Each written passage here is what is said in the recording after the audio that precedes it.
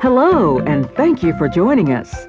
In just a minute, you're going to be hearing from Chaz Allen, president of Studio Productions Incorporated in Oklahoma City.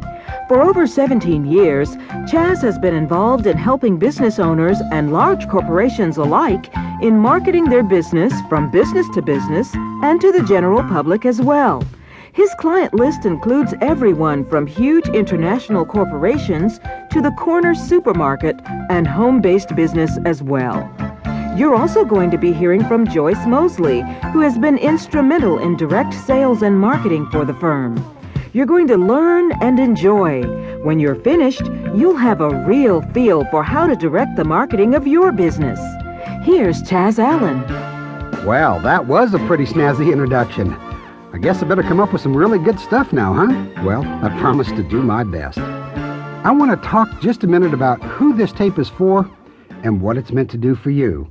First of all, I'm going to assume that you're already in business or you're seriously considering going into business, and that whatever your business is, you know certain aspects of it quite well already. After all, this is not a business course. I'm not here to teach you accounting or how to buy raw products or how to sell at a cheaper price, or how to get a bank loan. What I am here to do is give you some real insights as to how you can sell more, make more money, and get your business off the ground, and lay the foundation for continued marketing strategies in the future. Now, I call this tape, How to Market Your Business with No Money, but in reality, you're going to be getting a lot more. And we're going to make a differentiation between marketing and advertising, and we'll discuss both. There is a difference. Look at it this way. If you run an ad in the newspaper, you're advertising. But if you hold a seminar to educate the public, you're marketing your business. And there are many ways to do both advertising and marketing. Another topic we're going to be covering is how to handle the media. Why? Well, because the media can be a godsend to your business, or they can be the devil incarnate.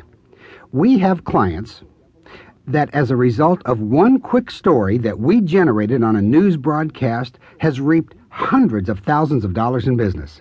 Yet we also know of people who have nearly been ruined because the media ran a story on their profession, not even their individual business, just their profession, and because they didn't know how to handle the media, it nearly killed them and their business. You have to remember that the media is after stories, and most specifically, sensationalistic stories. If they can find someone who has run into problems related to something you do, that is fodder for the media gristmill. But there are effective ways to combat that negative coverage and to come out looking like a hero, and we'll cover how to do that. Let's begin with some ideas and methods which have proven quite effective for a number of businesses, but don't cost any money. Now, most everyone likes the idea of not costing money. What you're trying to do is to make sure the general public and the rest of the business community knows who you are and what you do. Listing your name in the Yellow Pages is one way, and being in the Yellow Pages is vital for some businesses. But for others, it's really not that helpful at all. Think of the way you do business, or the way you use the Yellow Pages. If your hot water heater stops working, and you're showering in cold water, you need a plumber. If you don't have a plumber, you look in the Yellow Pages. It's a good place for a plumber to be. But if you need milk for your morning breakfast, you don't look in the Yellow Pages, you just go down to the corner store. Now, that's why plumbers have big ads in the Yellow Pages and grocery stores have almost no ads in the Yellow Pages. But even if you are a plumber and you do have an ad in the Yellow Pages, you've probably already noticed that there's lots of other plumbers in the Yellow Pages too, and some of their ads are even bigger than you can afford. So what are you going to do? Now, you may be a good plumber or a good dressmaker or whatever, but until you get some skills in marketing your business, no one is going to know you are a great tailor.